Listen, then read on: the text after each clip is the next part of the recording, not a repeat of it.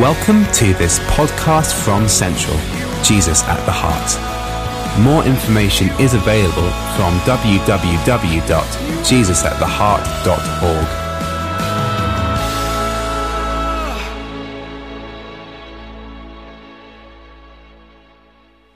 I'd love to introduce to you my friend Faith. Faith, come on up.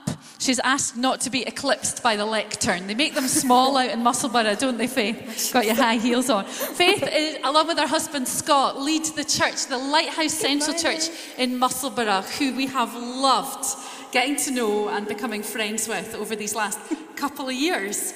Faith, you've got a couple of boys, teenage boys, so you live in a house full of men, even with a male dog. It's all true. You're the person that keeps the ship upright, aren't you? Yes. You are. Faith brought God's word to us before, but not at the 10:30. We're just really excited about what God's given to you, what you're going to bring to us. I'd love to pray for you and then let you have the floor. Father, we thank you so much that this morning we come into your presence with confidence because of Jesus. Thank you that we belong in your presence. And Holy Spirit, we ask just now that we would know you very much, filling us, speaking to us, illuminating your word through faith, and changing our lives. We give you freedom to do what you want to do this morning. We give to you all the situations and circumstances of our lives, the people, the places. And we say that they're available to you this morning for you to do what you want to do. And we pray for Faith. We thank you for how she loves you, Jesus. We thank you that she's been listening to what you have to say. Pray that you duly encourage her heart. Give her your peace and give her your courage and boldness as she brings to us the very words of God. Thank you, Jesus. Amen. Thank you. Good morning. It's actually lovely to come back here again and again and see more faces I recognise, most of whom I think I can just about put names to now, but not all of you. So I apologise if I meet you this morning and I should know your name and I don't. Forgive me for that. Okay, so you're in the middle of learning how to stand on the shoulders of giants. Is that not true? Okay, so about 2 of you and the rest of you are not sure. That's okay. I really enjoyed being through there. Have you been through there? That 9:30. It's an awesome commitment to get up and be at church for 9:30 in the morning, I think. They sing good.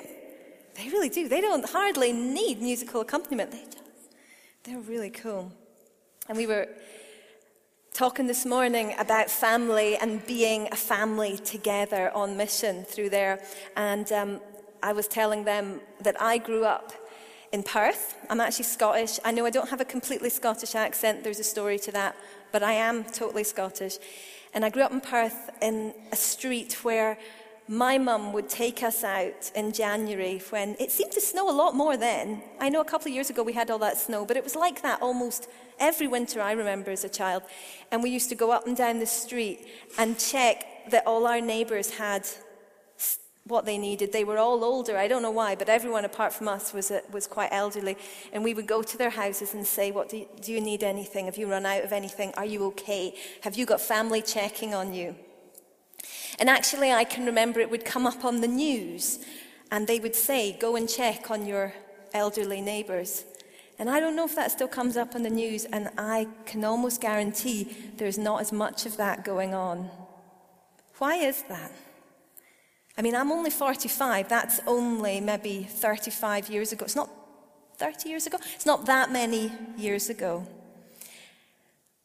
And some of you might have visited cultures or come from cultures where people live much more closely, not only with their own blood family, but with whoever's living round about them. Did any of you grow up really knowing your neighbours in and out of each other's houses, having lots of family in the same street round about you? This is Edinburgh, so I would have expected about that number. I know I've been to Ghana a number of times, and it amazes me to watch, if you go out into a village community especially, to see people all living round a commune, sharing, whole sort of groups of families sharing a kitchen. It doesn't look like what we would call kitchen, but there's a definite kitchen thing going on. Sharing a bathing facility, just sharing stuff, and that's part of life. It's very, very interesting. So this morning, as we're learning to step on the shoulders of giants, I'm just going to give away the end at the beginning and say what we're going to learn is that they lived like family, like people who really knew each other and saw the best and the worst of each other, who supported each other in a way that our culture doesn't always teach us to. So we're going to look at a bit of that. It was Isaac Newton who coined this phrase, standing on the shoulders of giants, because he said, if I have seen further than others, it is by standing on the shoulders of giants. And Isaac Newton obviously is known for the law of gravity and probably lots of other things. My physics is limited, distant. And he could have said, hey, look at what I've done. And yet he acknowledged, I've only managed to do this because of the people before me who've broken ground, made discoveries, proposed things that were different, even when people didn't listen to them. And actually, when you get into the book of Acts, what we see is the stories of people. They are, in many ways, examples of spiritual mothers and fathers, but I wonder how they felt. I doubt Aquila got up in the morning and thought, I am a spiritual father. My examples shall last for hundreds of years. He probably just felt like a guy, didn't he? I don't know what guys feel like in the morning, so let's do Priscilla. I imagine Priscilla woke up in the morning and I bet, was she a spiritual giant? Yes, in one sense. But she was also just an ordinary woman who probably woke up and thought, I need to get water, I need to get food, I need to cook breakfast, I need to go farm, I need to go make tents. I don't know all the things that she might have done. But what was there in their lives that's been recorded in the Word of God so that we can learn from? Because that's how you stand on the shoulders of something. You learn what those people knew and what they did, and you use that as a foundation to do something similar, but in your context. Okay, so we're going to do a bit of that today. So first of all, we're going to have a little infomercial about Aquila and Priscilla, who some of you will have heard of, probably most of you, and that's good. They were a fantastic couple. Here's things we know about them. They were Jewish converts to Christianity. So they shared that in common with the Apostle Paul, who is about to come and live with them in Acts 18. They lived and planted churches in Gentile cities, so in cities that weren't inhabited by people who were Jewish. So they had done cross-cultural mission. And we know they lived in Rome, Corinth, Ephesus. They're always mentioned together in Scripture, which is interesting. They're never mentioned individually. Okay? So they were very clearly a team, a married couple, but also very much working together. And what is also interesting in light of both when they lived and when the Bible stories about them are written is that half the time they're called Priscilla and Aquila and half the time they're called Aquila and Priscilla. It would have been the cultural norm for the man's name to be put first. And so most likely her name's first because she was a significant leader in the church in her own right. Just, there you go. Bits of information about Priscilla and Aquila. So, what else do we know about them? Well, in Romans 16:3, Paul says of Priscilla and Aquila, they are fellow workers together with me. And the Greek word, fancy Greek word coming up, synergos, is, not surprisingly, the word that we get the word synergy from. So they were working with Paul in such a way that it just flowed. But I'd like to pause for a moment and say most of you come from a family. That's a joke. All of you come from a family. Did everything always flow well in your family all the time? Some of you probably come from really quite nice, healthy, functioning families. Some of us don't, and that's okay. But in a nice, healthy, functioning family, does everybody get on all the time? No, it's only in artificial plight families where people don't really know each other that they get on all the time. In families with a system where there's no confrontation, that's not necessarily a healthy thing. But I'll not say any more about that. But in most families, there's just a time to, time to fall out and a time to make up. And in a lot of the falling out and making up, we grow together. How do you learn to forgive one another if there's nothing to forgive? How do you learn to bear with one another, Galatians, if there's nothing to bear? We learn all those things when we really live life together, which is what a healthy family do. Okay, so when Paul says, they are my fellow workers, he doesn't mean that everything was okay all the time. He meant whatever happens, we work through it and we stick together. We've got a vision in common. We've got values in common. We can forgive and love and bear with one another. Wonderful. Okay, so before we start reading Acts 18, let's just remember Acts 17. So Paul has been in Athens, and in Athens, Paul's on his own, and he goes to share the gospel with the Athenian philosophers, which I think he gets received. It's a bit like a TED Talk situation where everybody gets up and has their 5 minutes where they purport their thing, and then everyone goes, oh, that's very interesting, next. How many of you have watched a TED Talk? Just checking. You totally should. They're really interesting, really, on all sorts of subjects. They're just like little talks from smart people on interesting subjects. I've watched dozens because I really find them interesting. I don't actually remember that many, but at the end of almost every one, I think that was very interesting. Paul was the guy who healed the sick, raised the dead. People loved him or hated him, but they didn't go, oh, that was interesting. So this would have been a really quite a tough experience for Paul. I know we're British, so we're kind of used to that experience. We're used to people going, that's nice. But he wasn't used to that. And if you read the previous stuff in Acts, you'll see that. Paul tends to be the guy who has to escape by being lowered in a basket and things like that, because he's obnoxious and he's in your face and he is like Marmite. You either love him or hate him, it seems. Okay. And when he comes to Acts 18, he comes into something different. But he comes into something very effective, and that is how Priscilla and Aquila do life. So let's start reading in Acts 18, verse 1. It says, after this, Paul left Athens and went to Corinth. And there he met a Jew named Aquila, a native of Pontus, who had recently come from Italy with his wife Priscilla, because Claudius had ordered all the Jews to leave Rome. Paul went to see them. And because he was a tent maker as they were, he stayed and worked with them. And every Sabbath he reasoned in the synagogue, trying to persuade Jews and Greeks. So Paul comes into Corinth, straight out of Athens, and he meets this couple who love Jesus just like he does. And what's the first thing they do? They say, oh, we've got some stuff in common. Why don't you come and live with us? Why don't you come and work with us? Why don't we do ministry together? That's quite intense, isn't it? Think about that. Think about meeting somebody who's a Christian and you're a Christian, and they say to you, this is great. Why don't we live together? Why don't we work together? Why don't we spend Saturdays and Sundays together? Why don't we? It's quite a lot, isn't it? I don't know. It's not very British, is it? No one's ever invited me to live with them apart from Scott. That's it. Okay. But they share life together. When you're working together in a business, you're really sharing stuff.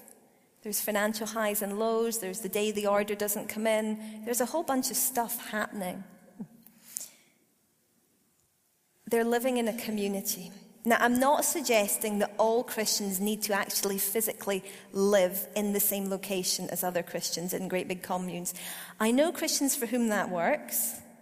And that certainly, my house feels like a big commune a lot of the time, especially on a Saturday and a Sunday morning. I wake up and go downstairs. I'm quite an early bird. And quite often there is miscellaneous long boys. They're all long. Lying on the sofa. When they lie on my sofa, do you know when I see them, the first thing I think is not, how lovely. I think, why do they never put a sheet on the sofa before they sleep on it? Because they're sweaty and they're teenage boys. And sometimes I have to sort of go into the room backwards, and because they all sleep in their pants. What's that about? Why do they not bring pajamas with them? But they don't. Yeah, I have notes and still I share too much, right? So there we go. So they really share life together. Let's go on and see what else they did before I get myself into more trouble. So in verse 5, it says, when Silas and Timothy came from Macedonia, Paul devoted himself exclusively to preaching, testifying to the Jews that Jesus was the Messiah. But when they opposed Paul and became abusive, he shook out his clothes in protest and said to them just the sort of thing an apostolic person would say to a bunch of people who are not interested in Jesus. Your blood be on your own heads. I'm innocent of it. From now on, I will go to the Gentiles. You've got to like Paul. And I don't think Paul was easy to live with. I doubt it. People don't receive the gospel. He could have just moved on. That's what we would all do, isn't it? We wouldn't say anything. We'd just move on. We would just shake the dust off our feet, so to speak, and we would move on. But Paul feels the need to stop and say, excuse me, by the way, your blood be on your own heads, and if you don't want to listen to the message about Jesus, then I am off to see someone who will listen. He's a bit obnoxious. He is. I'm just saying, that is a bit in your face. And if I'm wrong, I'm sorry. I'm sure it'll all work out. But the thing is, there's something attractive about Paul that people like working with him. But I would say of all the things I see in Acts, that Paul is his best in community. On his own, like you see it when he first gets saved, he just kind of goes off and starts doing stuff. And he's a hot potato. And even the other Christians, the apostles, when you read Acts, you can see they're a bit like, oh, go and you have him, go and you have him. I mean, there's a bit where they actually send him away, isn't there? They put him on a ship.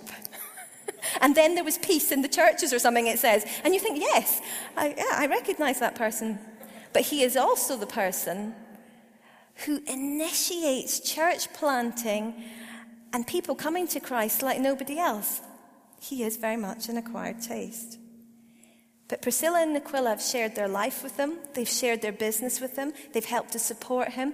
And now when Silas and Timothy come to town, they become part of the extended family. They all start working together. Paul had already been working with Silas and Timothy. They were like his guys.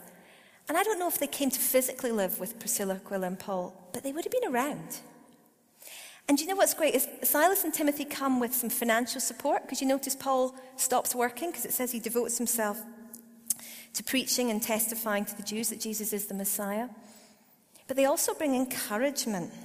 We can tell when we read the letters of 1st and 2nd Thessalonians, and Thessalonica was somewhere that Silas and Timothy and Paul had been, that they bring some news to Paul that encourages him. When you read the Thessalonian letters, you can see that. And family are meant to encourage us. The thing is, when someone doesn't know you says, oh, that's very good, those of us without a huge sense of self-esteem can often think, yeah, well, it's easy for you to think because you don't know me. I don't know what you're thinking right now. I'm sure some of you are thinking, is it going to be tea? And some of you are thinking, that's very interesting. At least I hope some of you are. But truthfully, you don't know me. And if all we ever do is this, you're never going to know me. You're going to hear information from me. But if you're really going to really know me, you'd have to be around me a bit, wouldn't you? And that's what Silas, Timothy, Paul, Aquila, and Priscilla did. They really shared life. And that's the whole missional community thing, is that we would be a big family. Families who share life together.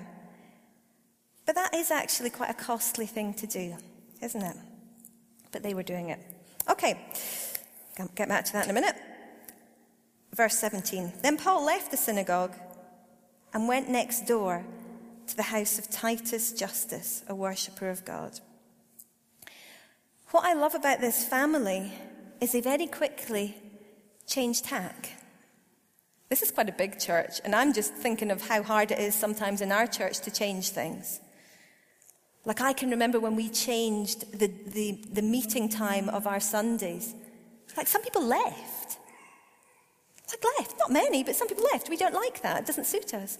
And people complained, and then people liked it, and then people hated it. I had not expected the massive backlash from just moving time, which we did for various good reasons. I thought they were good reasons.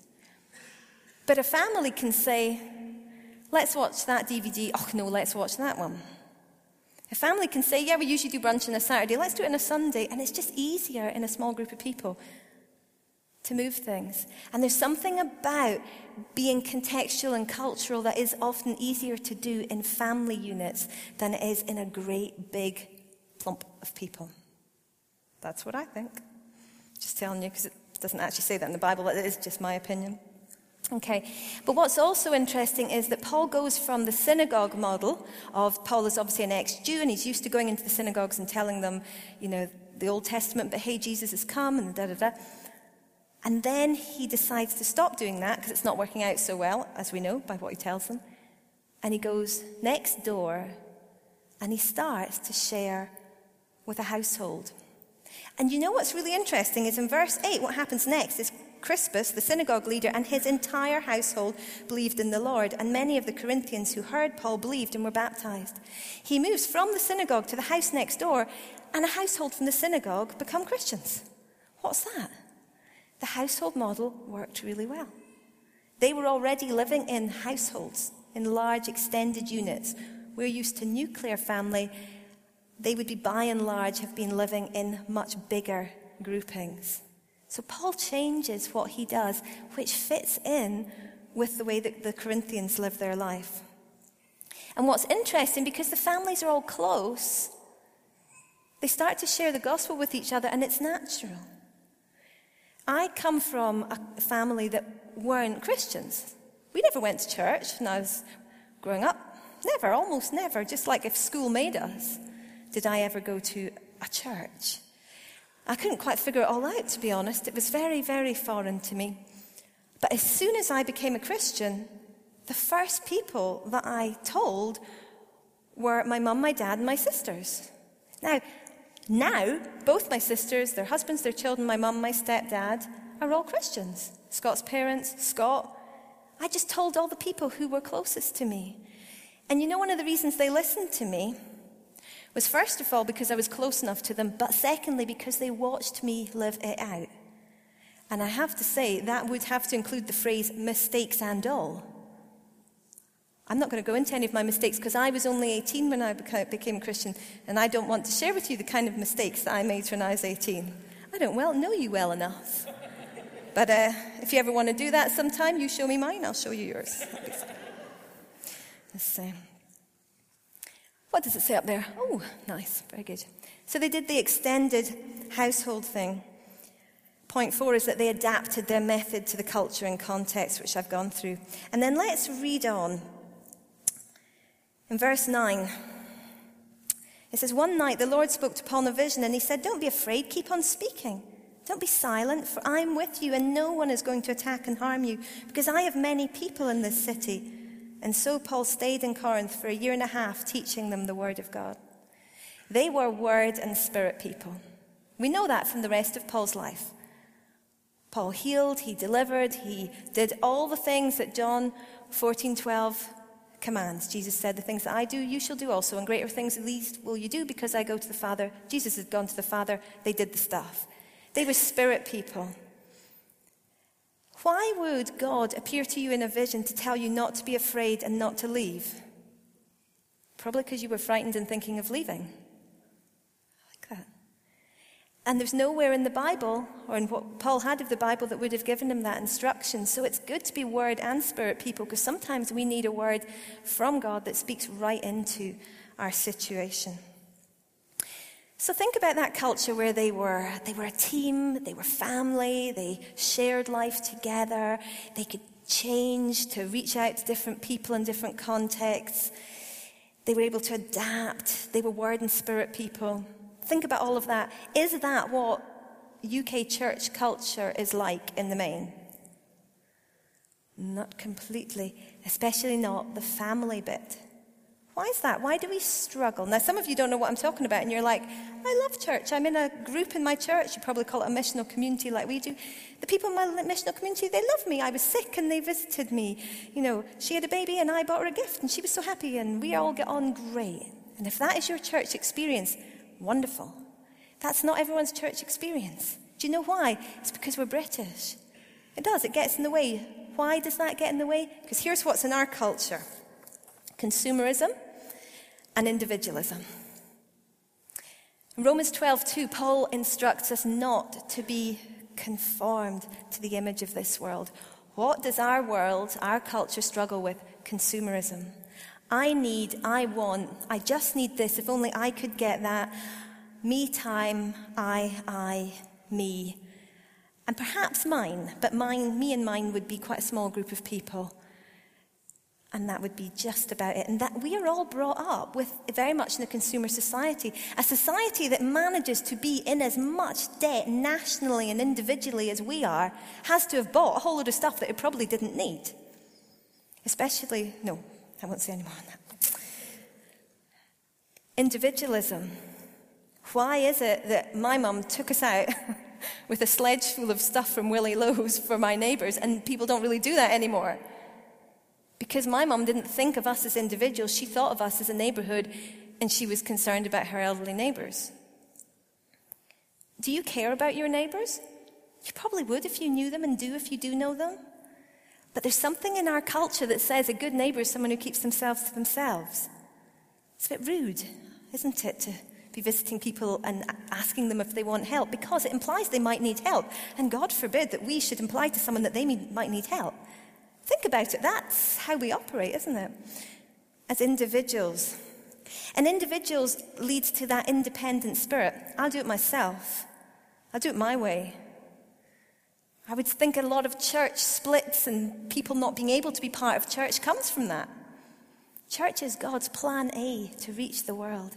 That church would live as family and team and be vulnerable and love one another and bear with one another and forgive one another and show themselves to one another. That's God's plan A for the world. And there's a lot of good reasons for that. But it just is God's plan A. So if you're not part of a church family of some kind, why is that? Will I just sit at home and watch God TV? That's not your church, that's a TV. Just saying, I'd like to say that. I like to say that quite often, actually. There we go. Unless, of course, okay, I know what some of you are thinking. Well done. Unless, of course, you're housebound and you cannot get out, etc. But in which case, why aren't some people going around and doing church with you? So our culture teaches us to keep ourselves to ourselves. Our culture teaches us not to show how we feel quite often. Our culture teaches us not to burden other people with our stuff. Not to be needy. And yet the Bible says they shared life together. They lived with one another. They ministered together. They traveled together. The giants lived together. They knew what each other looked like first thing in the morning. They shared toilets. In fact, they probably didn't even have toilets. I didn't even want to think about what they had. They shared food. They shared financial issues. They probably had one or two little problems with their kids, just like we can do with ours. They shared that with each other. Here's some of my observations to close. I'm not very good at the time thing. When do you finish, like doing this? Whenever. I'm not sure what it means. Are you fed up yet? Have you normally had tea by now? But there is nothing worse, is there, than someone like comes to speak in your church and you realize they don't know when lunchtime is and they're just going to speak forever. I'm not going to do that. So here are some of my observations. To really live life as extended family, which inside of a church like this means you couldn't possibly be doing that with all of each other, but you will be doing that within some group in your church, some missional community. It means this. It's real and it's authentic. That is the best thing about living life as family. It's also the worst thing. I have this group of people who come to my house for a meal every Wednesday, and they do this to come in and out of my life at other times. And I've said to them, you are welcome. They are my little group of people at the moment who are doing that. And then later on, at some point in the evening, the rest of the missional community, a lot of them been doing that, we all gather together. That means that Wednesday, which is my busiest day, and quite often there's lots of thinking and organising in it, I come home from work and they're all there. I don't know why they're there. They don't come when I tell them to come. They come early because they really like being in my house, I think. But I quite often think, oh, for goodness sake. But do you know what I've learned is being real and being authentic means sometimes I walk in and go, oh, for God's sake, don't talk to me for 15 minutes, especially if you've got like a problem. Just, I need a cup of tea. And the thing is, I didn't do that day one, but by about month 3, I was just saying, okay, enough now, time out. quite rude. Because I do get snappy when I'm grumpy. Are any of you snappy when you're grumpy? You know how some people close in and be quiet? That is the wise way to go. Read Proverbs. Just snapping at people is not good. You feel the same way, but people know. But you know what's really great is that their senior church leader who does the sort of thing you're watching me do now is real like they are. Gets grumpy like they do. Has bad days occasionally, just like they do. And they watch me interact with my kids. And, they have seen it occasionally. I won't mention who, but occasionally one of my teenage sons will come in and he's grumpy and he's very like me and just processes it out loud. So I'm in the kitchen making the meal and whatever, and he comes in from work and he says, is there anything to eat?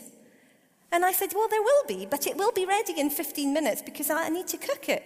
And he said, oh, there's never anything to eat in this house. Just never anything to eat, at least not anything good. And off he goes.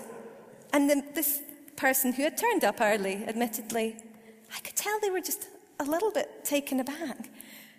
And I stood and thought, I wonder I should have handled that. But actually, I know that is a fire it's best not to poke. So I just handled it by saying nothing, which is obviously, I don't ever run parenting courses or give advice on parenting. I just don't. I don't think it's wise. But you know what was great? Is he began to see some real family life.